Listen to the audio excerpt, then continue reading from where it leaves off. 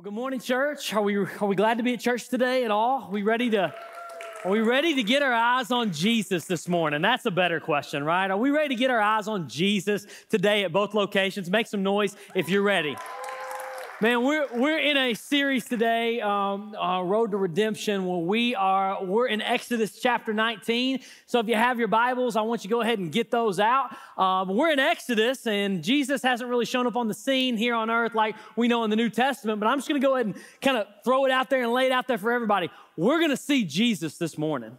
We're going to see him all over every verse in Scripture. In fact, some of you today, I'm believing with everything in me that some of you are going to meet Jesus for the first time. He's pretty awesome, by the way, and you're going to meet him, and he's going to change your life today, and he's going to meet you right in the middle of Exodus 19, and so I can't wait to be here, and I'm so glad to be here as always. I want to welcome those of you who are watching online, those of you at our Knoxville location. We love you. We are excited to see Jesus with you all here today as well. But I want to start off today with one simple question, okay?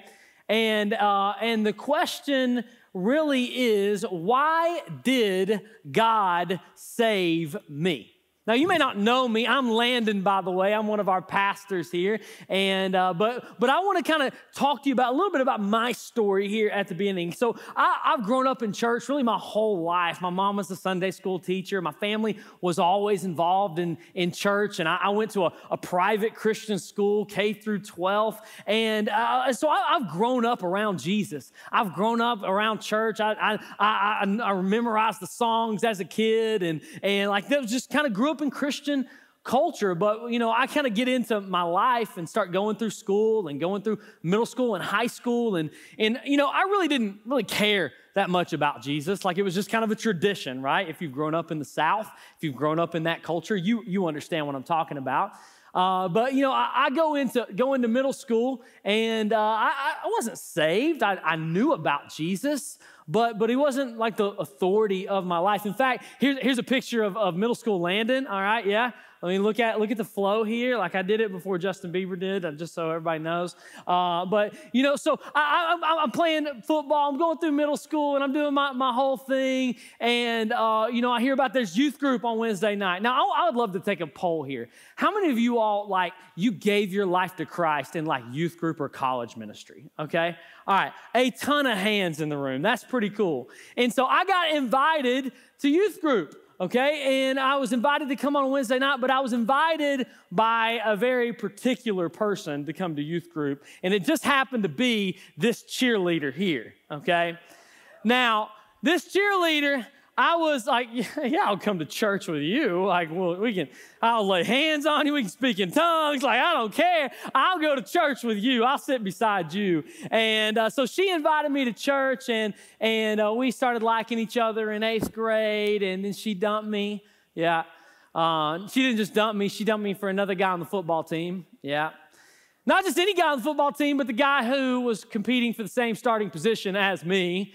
You know, so she dumped me after 2 days. It was a breakup, big breakup, rocked the whole world. The MySpace world at the time was just really talking about it. But you know, I just kind of stuck around at church at that time. And then later, of course, this is my wife. This is not just some random middle school girl.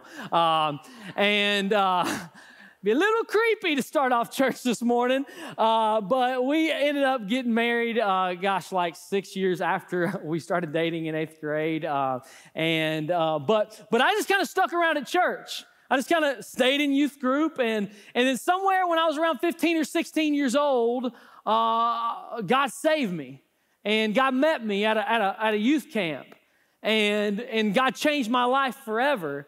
And the question I'm going back to that I want you to really ask yourself today, not just about me, but why did God save me? I don't know if you've ever asked yourself that question.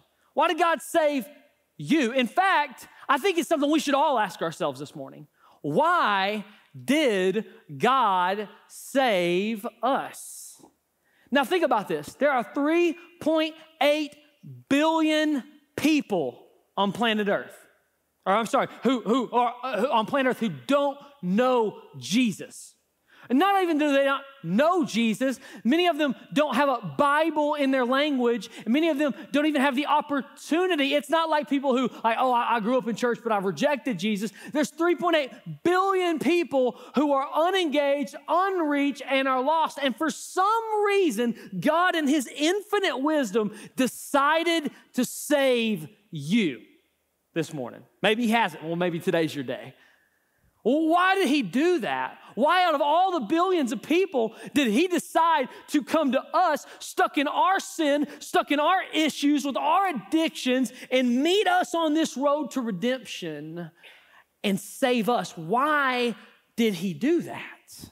Now, if you've grown up in church your whole life, if you've grown up in a church culture or a Christian tradition, you might know the answer to this, or you might think that you know the answer. And so let's do a little crowd participation here, okay? At both locations, I want you to help me finish this statement, okay? All right. God saved us because he loves us. Now, that's a great thing to know, that God loves you. And I want you to know, no matter what you've done, no matter where you're at today, no matter your church background, no matter if you were high last night or you're in the middle of a divorce or you're in the middle of addiction, I want you to know that God loves you. He is crazy about you. He cares for you. And I grew up in the church knowing that, yes, God loves me. But here's the question I want to pose. And I'm just going to be honest, I might make it a little bit awkward in the room for a moment this morning. And I want to just kind of launch this grenade out there and see how it happens in the room, okay? I'm going to ask you this question. What if the reason God saved you is not because he loves you? You might think, okay, you got me hooked now. What if the reason God saved you is not because he loves you? What do we do with that? How do we answer that? So today, to help us figure out that question, I want us to look at the life of Israel.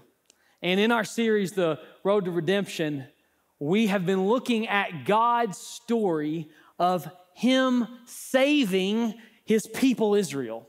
And the question I want you to ask is the same question. What if the reason God saved you is not because he loves you? Okay, then why? Why did God save me? Why did God save us? Why did God save the people of Israel out of the land of Egypt? And I think as we look at Israel's story in Exodus, we will know why God saved you, or why God wants to save you today. So if you have your Bibles, like I said, go ahead and turn with me to Exodus chapter 19. And in this part of our redemption story, we are in the middle of a major transition moment in the life of Israel. Now, let's remind ourselves where we've been. If you haven't been with us in this series, I encourage you to go to our YouTube page and check out and follow along in the story on our website as we've been preaching through this great narrative. But remember, God's people, they were enslaved by Egypt, and God promises to a man named Moses through a burning bush at a mountain called Sinai that he would one day save his people, and his people would come out of Egypt and worship at this mount.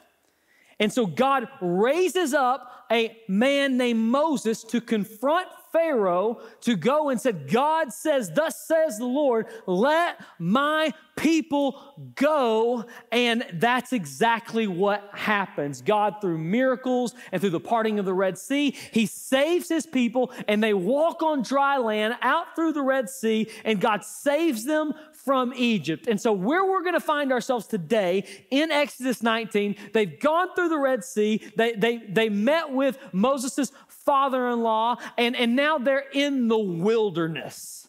They're in this transition moment at the wilderness of Sinai, and here's what God says to them in verse 1.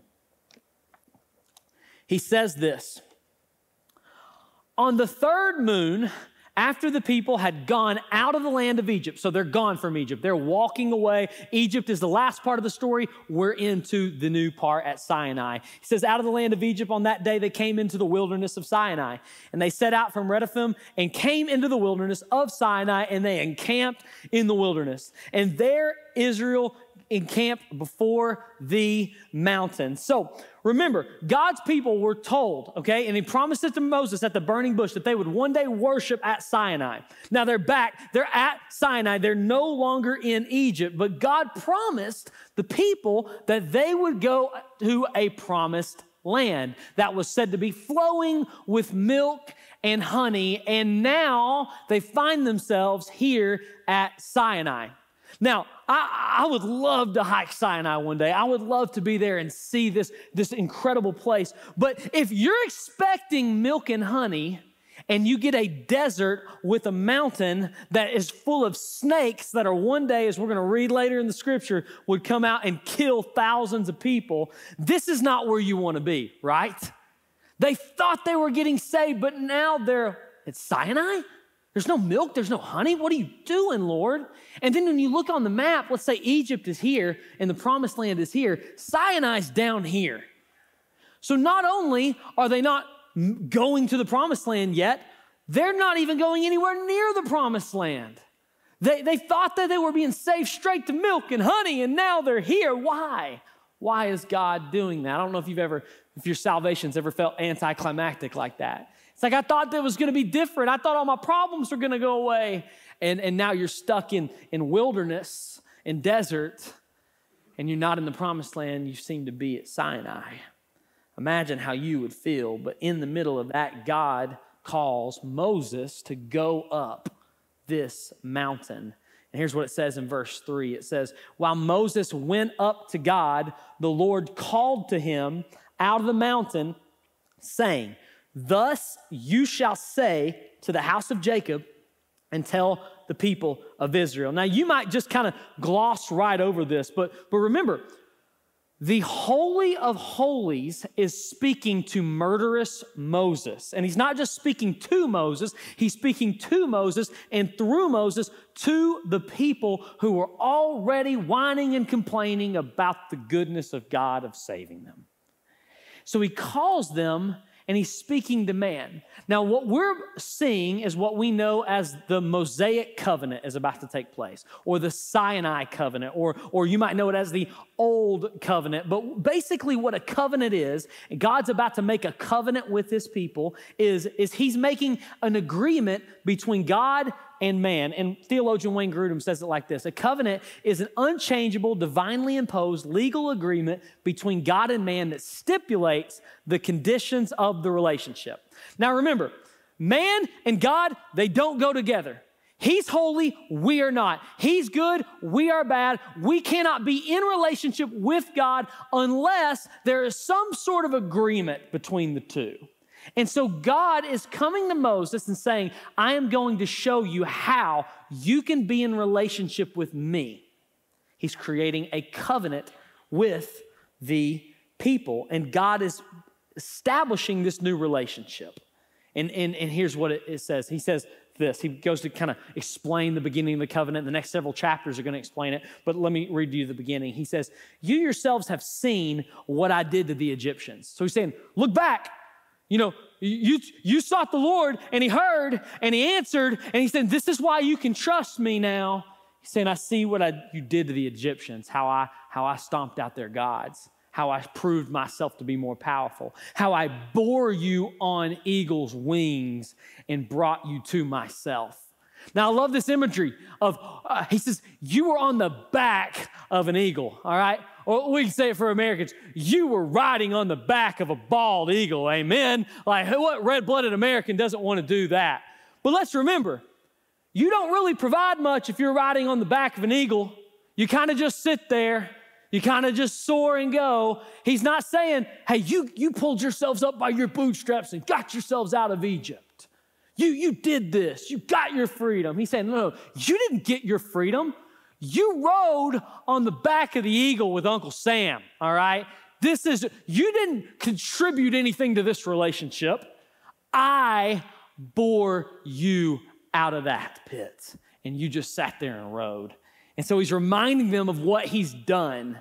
And then he says this. He says, therefore, if you will obey my voice and keep my commandments, you shall be my treasured possessions among all the peoples. For all the earth is mine, and you shall be to me a kingdom of priests and a holy nation. And these are the words that you shall speak to the people. He's telling them. Now, there's a commentator who's like a commentator is basically like a theologian of the Bible who's seeing what's happening here. And Alex Mortier in his commentary, he says that understanding this verse here and the verse prior is critical to understanding the pattern of salvation in all of Scripture. He says to look at the pattern here. He says the first thing is you need to see is look at what the Lord has done.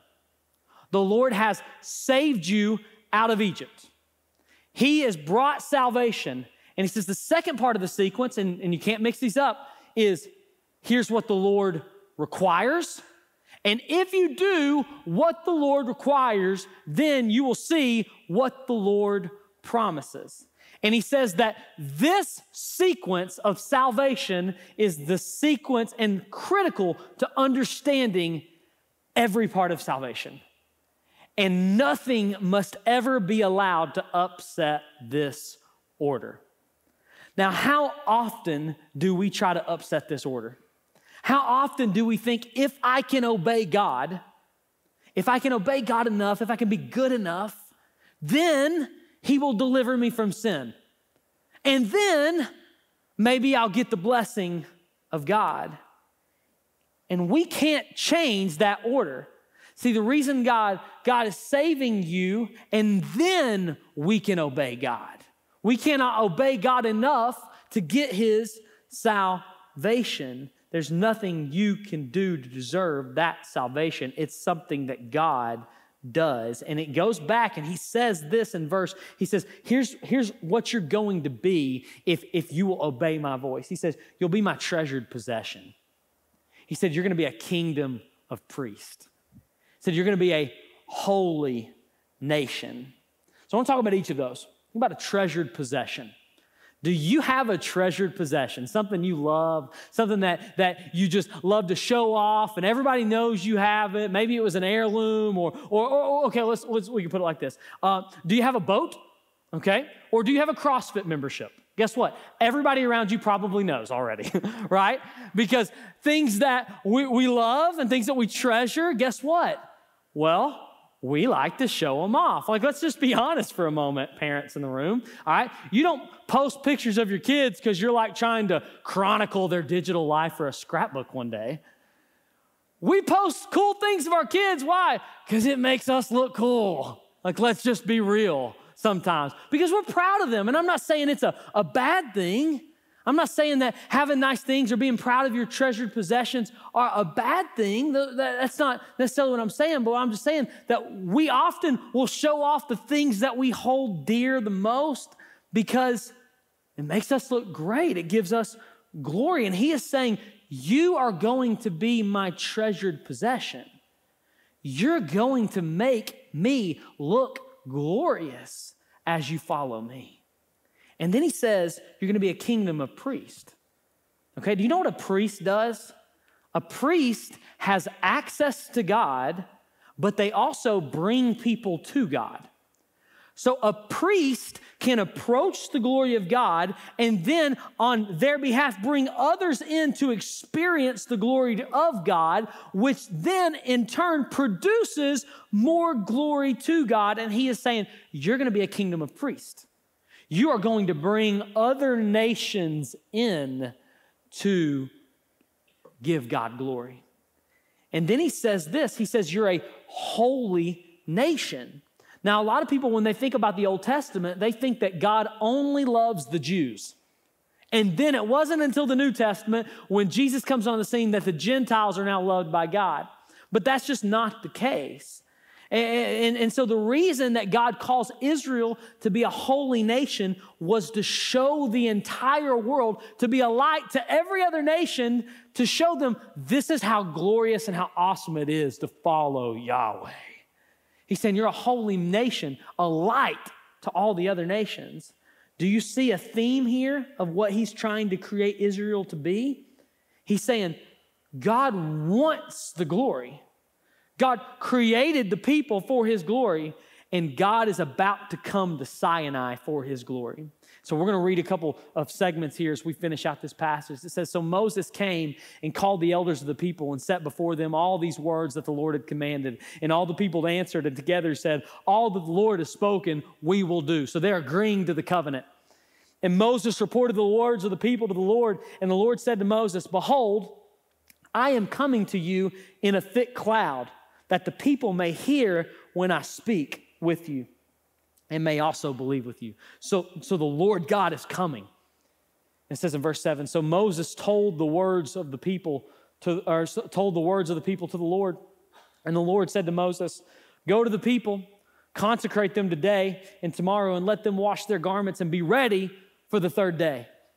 For on the third day, the Lord will come down the mountain of Sinai inside of all the people, and you shall set limits for the people all around, saying to them, go to the next verse here, take care not to go up into the mountain or to touch the edge of it. For whoever touches the mountain shall be put to death. No hand shall touch it, but he shall be stoned or shot, whether beast or man, he shall not live. When the trumpet sounds a long blast, they will come up the mountain. So he's telling them, God's coming to the mountain. He's coming down, and you better be ready, because holy God and unholy man, they're not going to mix together, and you need to be ready for that third day when he comes. And he says this in the next verse. He says, so Moses went down from the mountain to the people, and they consecrated the people, and they washed their garments. And he said to the people, be ready for the third day, and do not go near a woman. So he's telling them the ceremonial things that they must do to be clean, because on the third day, the glory of God is coming. Now, here's why I just said Jesus is all over all over the Old Testament.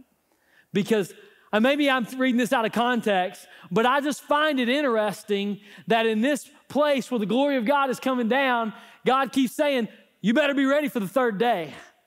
Have you ever noticed that? Because guess what? There'd be another people in the New Testament who weren't ready for the third day.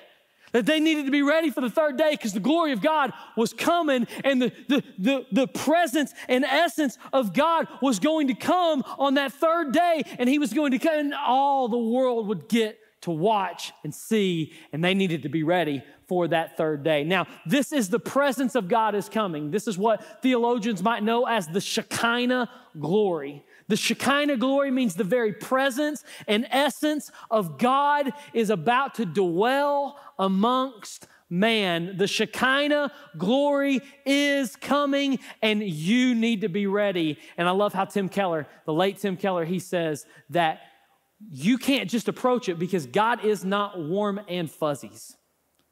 He's not just, just come to me. No, there's a process. There's a way that you must come to God. And he's saying you need to be ready. And so he goes, in verse 16, it says, on the morning of the third day, there were thunders and lightning and a thick cloud and the very loud trumpet blast, so all the people of the camp trembled. Then Moses brought the people out of the camp to meet God, and they took their stand at the foot of the mountain. Now Mount Sinai was wrapped in smoke, because the Lord had descended on it in fire, the Shekinah glory. And it says, and the smoke went up like the smoke of a kiln, and the whole mountain trembled greatly. And the sound of the trumpet grew louder and louder, and Moses spoke, and God answered him in thunder. And in verse 20, we finish up the passage, and it says, and the Lord came down the Mount Sinai to the top of the mountain, and the Lord called Moses to the top of the mountain, and Moses went up. So, a lot has happened here. Sinai is wrapped in smoke. Imagine you walk outside and you look at the Smoky Mountains, and they're wrapped in fire, and the ground begins to shake. What is going on here? Can be a confusing passage. So the question I want us to ask is, why is God doing what he does in Exodus 19? I mean, he could have done anything. What is God doing? Why did God save Israel from Egypt? Why did he choose to make a covenant with them? Why did he call them his kingdom of priests? Why did God tell them that they were going to be a holy nation? Why did God send the Shekinah glory down to Mount Sinai? And I think that when you begin to look at this whole passage, you'll realize that I think it's very clear what God is doing. And it's not just from this passage, but it's every bit of Scripture is kind of echoing the same theme. It's the same theme that's through the whole counsel of God's word, is that God is saving, or God saves people for glory, for his glory. So why did God save them from Egypt? Because he wanted to show the world how much more powerful he was and glorious he was than Egypt.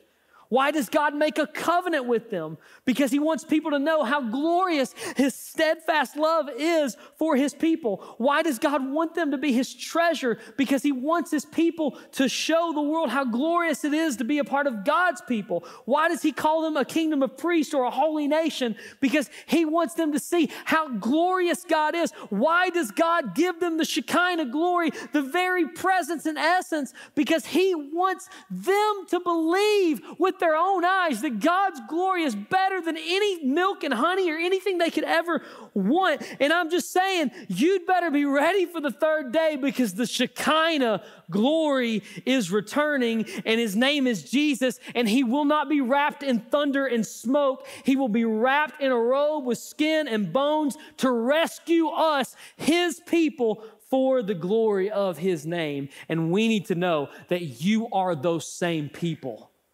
He is coming to us. I mean, do you see how their story is reflective of ours? Do you see how this road to redemption is the same path that we get to walk, that God is still saving people, you and I, for the glory of his name? See, this is the entire story of the Bible. But somewhere in our modern culture that's so me-centered, we made the story not about God and his glory, but about us. I mean, think about this. When I asked you earlier, why did God save us? Most of us said, because he loves us. But that is not the primary reason God saved you and I. And I mean, think about this. We made it all about us. We sing songs that focus on me. We go to churches, or we listen to sermons that are all about me, and we church shop to find the best church for me.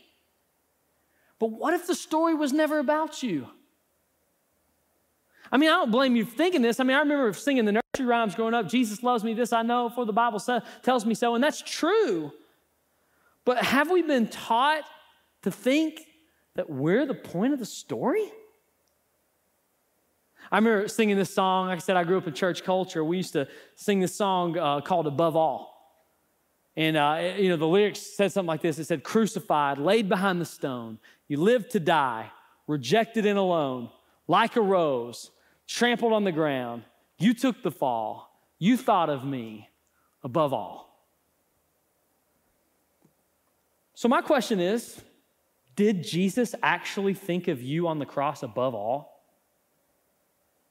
And if so, what does that say about God? Does that make him an idolater? If that's true? A professor asked me that once, and it honestly blew my mind. It started to click for me for the first time, and so I wanted to kind of explain to you what I'm saying, because this can be a little bit confusing. I have here kind of three things. Okay? And so, here, spoiler alert, here in a few chapters, the people of God are going to begin to worship a golden calf. And so I brought out an idol. We'll talk about what an idol is here in a moment. Also brought out a family picture. This will just kind of represent me and really us. And then I'll have my Bible here to represent God. Okay? Now, an idol. Now, here's what an idol is. An idol is anything we love more than God. So you could, this golden calf could be sex, money, power, fame, fortune, whatever it is for you. It could be, it's an idol, okay? Now, here's what happens, okay? If, let's say that, here's me. What I'm called to do is I'm called to give all of my time, talents, and treasures and my very best to love God above all. That is called worship, not idolatry. But the moment I begin to give my time, my talents, my treasures, and my very best to something other than God, I become an idolater. Why? Because I am worshiping something that is not ultimately worthy of my worship. Now, let's imagine for a moment God begins to give all of his time, talents, treasures, and his very best to love and serve this golden calf above all. That would make God an idolater, and he is no idolater because God cannot sin. So this could never happen. It's not in his very nature, but somehow we have made the story of Scripture to say that God gives all of his time, talents, treasures, and his very best, namely God the Son, Jesus Christ, to love us above all. And if that is true, then God is an idolater because God is worshiping something that is not worthy of worship. So where does that leave us then? Because what does that mean? My point is that God loves you. God is for you. But God is primarily for the glory of his own name. Anything other than that makes him an idolater. See, he loves you, but he is primarily for God. God saves you to bring glory to his own name because that's the only thing worthy of glory. God loves you, but he loves God. See, the pushback often gives, doesn't this make God selfish? But it's not selfish to love and worship and glorify the only thing worthy of worship and glory. See, you and I have to realize that God is for God, and only when we do that can we see why the gospel is such good news. If this hasn't clicked for you yet, then the gospel hasn't clicked for you yet. See, only when we can see that God is for God can we see it. Let me just kind of break it down for you. See, when you realize that God is for God, there's three things that happen. The first thing is this: the pressure is lifted off your life. You know, we want to have some pressure. You want to be anxious, make life all about you. Here's what you'll do. You'll overanalyze everything you'll try to achieve, and you'll try to achieve being God's treasure instead of just living as his treasured people. It'll lift the pressure off of you when you realize that everything's about God's glory. And when you realize that God is for God, the purpose is clear. You realize that God's chief end is to glorify himself and us to enjoy him forever. When you realize that, makes your purpose in life very, very clear. Because you want to live a life that's really frustrating, then live your life searching for meaning. But since God is for God, that means we exist for him, which means our purpose is clear. We exist to glorify God. And then when you realize that God is for God, the promise is secure. See, you want to be hopeless? Live your life hoping there's a God who loves you. See, when we do this, we live with shame and embarrassment and insecurity. But when we realize that God is for God, we realize that the way that God gets the most glory is to love and redeem a people who would ultimately crucify him. And now we can act like this holy nation who's been called out of sin into glory. See, Sinai is the story of every believer. We've been called out of sin. We've been saved. We've been promised blessing, but we don't obey the commandments. We break them. And we need someone to get us into a relationship with God and to make us right. But the great thing about us here today is you and I have a greater Moses. He is Jesus. The perfect sacrifice goes to God and says, the people, they can come to me. They can come up the mountain. They will not die because my blood has covered them. And no longer does Moses only get to enter into the Shekinah glory. Through Jesus, we all get to go into his glory and experience the presence of God. See, hear me, y'all. God will never stop loving you because God will never stop loving God. He wants to get glory from us, and he would even send his own son to die to do it. That is the gospel. God will never stop loving you because God will never stop glorifying God. He is so relentless about his own glory that he will not stop at nothing. That is his love for you, and it's all about him. God doesn't save you because you are you, but because God is God. God doesn't save you because you are good, but because he is good. God doesn't save you because you are holy, but because he is holy. God doesn't save you because you're a big deal, but because his own glory is a big deal. God doesn't save you because God is only for you, but because God is for God, and that is good news. So my big question is this: is your life for God? Is it for God? Because the New Testament calls us to be that royal priesthood. It says it in 2 Peter. It says, you're a royal priesthood. You, that's us. You are a holy nation. You're a people for his own possession, that you may proclaim the excellencies of him who called you out of darkness and into light. You were once not a people, but you are God's people. You had not received mercy, but now you have received mercy. This is our purpose. Jesus died for us so that we might glorify him and tell the world about it. Is your life for God? Because we have two options. We can either produce glory for God here on this earth, or we can reduce it by living for ourselves. And anytime we reduce glory from God with our lives, not that we could ever take anything away from his glory, we're in what the Bible calls sin. And sin separates us from God. And we cannot go up that mountain unless we've had the blood of Jesus covering us, just like the blood of the Lamb covered the door in Exodus. See, we want the glory. We want our kids to get the glory. We want our businesses to get the glory. We make decisions so very often based upon our glory and not his. Yet God is calling us to surrender our glory and live for him. And here's the thing. Here's the truth is, I love you, and I want to tell you this, and it's kind of a hard truth. God will get the glory from your life. He will either get the glory from you here on earth, or he will get glory from conquering your sin in hell. But here's the good news. We don't have to walk that road. We can walk the road of redemption. We can be like the children of Israel who probably would say, as they watched what happened in Exodus 19, that I was enslaved in Egypt.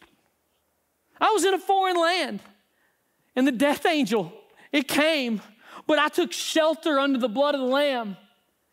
And when I did, he bore me on eagle's wings and saved me. And Moses went up the Mount Sinai to God, and God made a way for me to be free. And guess what? We get to say the same thing. I was enslaved in my sin. I was in a foreign land, and I deserved to die when death came my way. But I get to take shelter under the blood of the Lamb. And he bore me on eagle's wings, and he saved me. And Jesus went up the Mount of Calvary and to God the Father, and he made a way for me to live. And we all get to enter that cloud now. See, that is how we meet Jesus in the middle of the Exodus.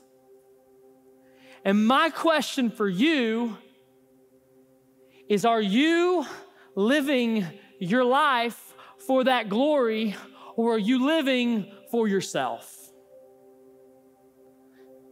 Because I don't know if you know this, but church and religion can easily be just another idol. That makes us feel good. That makes us feel lovable. Listen, this word says God loves you. God died for you. And God wants the glory from your life. Is your life for God?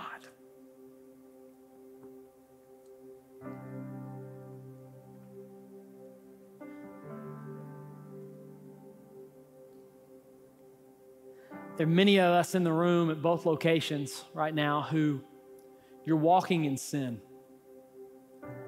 And my hope today is that you get a little bit of a glimpse of the glory of God.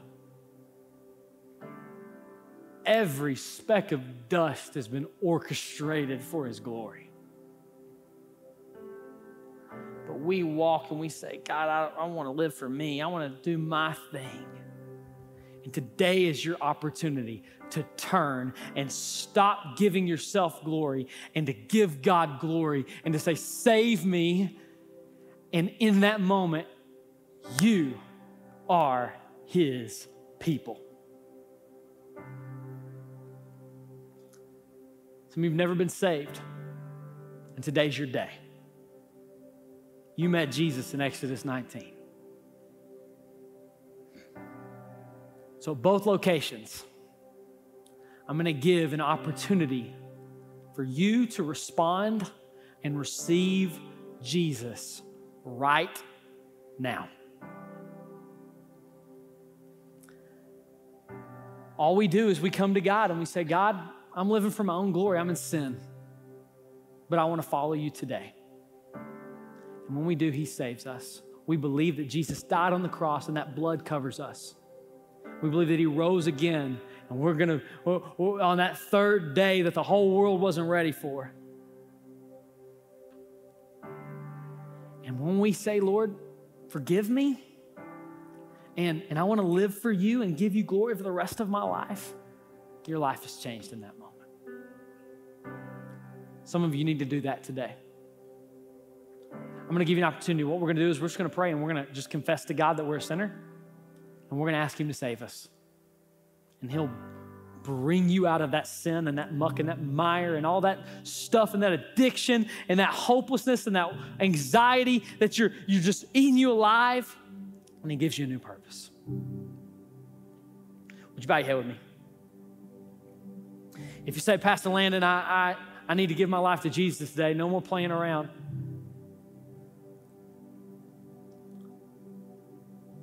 If you say that's me, I need to do that, well, here's what I'm going to do. I'm going to ask you to pray this with me. This prayer doesn't save you, but it is your heart that you surrender to God today. You surrender your life to Him, and He saves you in that moment. So if that's you in the room, I'm going to ask you to pray this to Him. You can pray it out loud. You can pray it directly to Him, just in the quietness of your own heart and mind. He hears you. Would you pray this? Say, God, I know that you love me. Tell Him that. Say, God, I know that you love me. Say, I know you sent your Son, Jesus, to die on a cross for me. Come into my life so that I may bring glory to you with mine. Save me today. I give Jesus all authority of my life. If you prayed that prayer this morning, if you prayed that prayer with every head bowed and every eye closed, I want you to just look up at me in the room. Just look up at me. I see that. Praise God. In fact, for those of you, just because it's such a large room, would you just maybe, if you prayed that prayer this morning, would you just raise your hand? None of that weak elbow stuff. Just put up. I see that hand. Praise God. Anybody else? I see that hand. Praise God. Anybody else in the balcony? Praise. Anybody else at all? I see there's one right over there. Praise God for that. Listen, for those of you who just raise that hand, just keep looking up at me. You just made the best decision of your life. In fact, it's such a good decision. I want to make sure that you have someone to talk to today. So what I'm going to do is I'm going to pray here in a moment. I'm going to pray us out. And my friend Drew is standing here at the back. Drew's going to be waving here in the back. Drew is going to help connect you with some men and some ladies who are going to be able to talk to you about this decision that you made. And I'm going to just challenge you. Do not stay seated. Stand up, go to him. He's going to connect you with some people, and we are going to celebrate it. We're going to be so excited for you and you and you. We're going to just be so overjoyed that you have been saved. You are now God's people. He saved you up out of Egypt today. So when I pray, I'm going to challenge you. Don't stay seated. Stand up and go to Drew. Here it is. You ready? I'm going to pray. Father, we love you. I pray that the people who just raised their hand would have the boldness to go talk with somebody, to go talk to Drew or go talk to our friends in the care and prayer room today. And Lord, I just pray that we as God's people would repent and turn from our sin and would follow you into the blessing that you have promised us in Exodus 19. God, we love you so much. We pray this in Jesus' name. Amen. Thank you so much for watching this video. We'd love for you to like the video and leave a comment, and we also encourage you to subscribe and click the bell so you never miss a post from Foothills Church. To learn more about FC, just head to our website by going to foothillschurch.com or by clicking the link in the description below.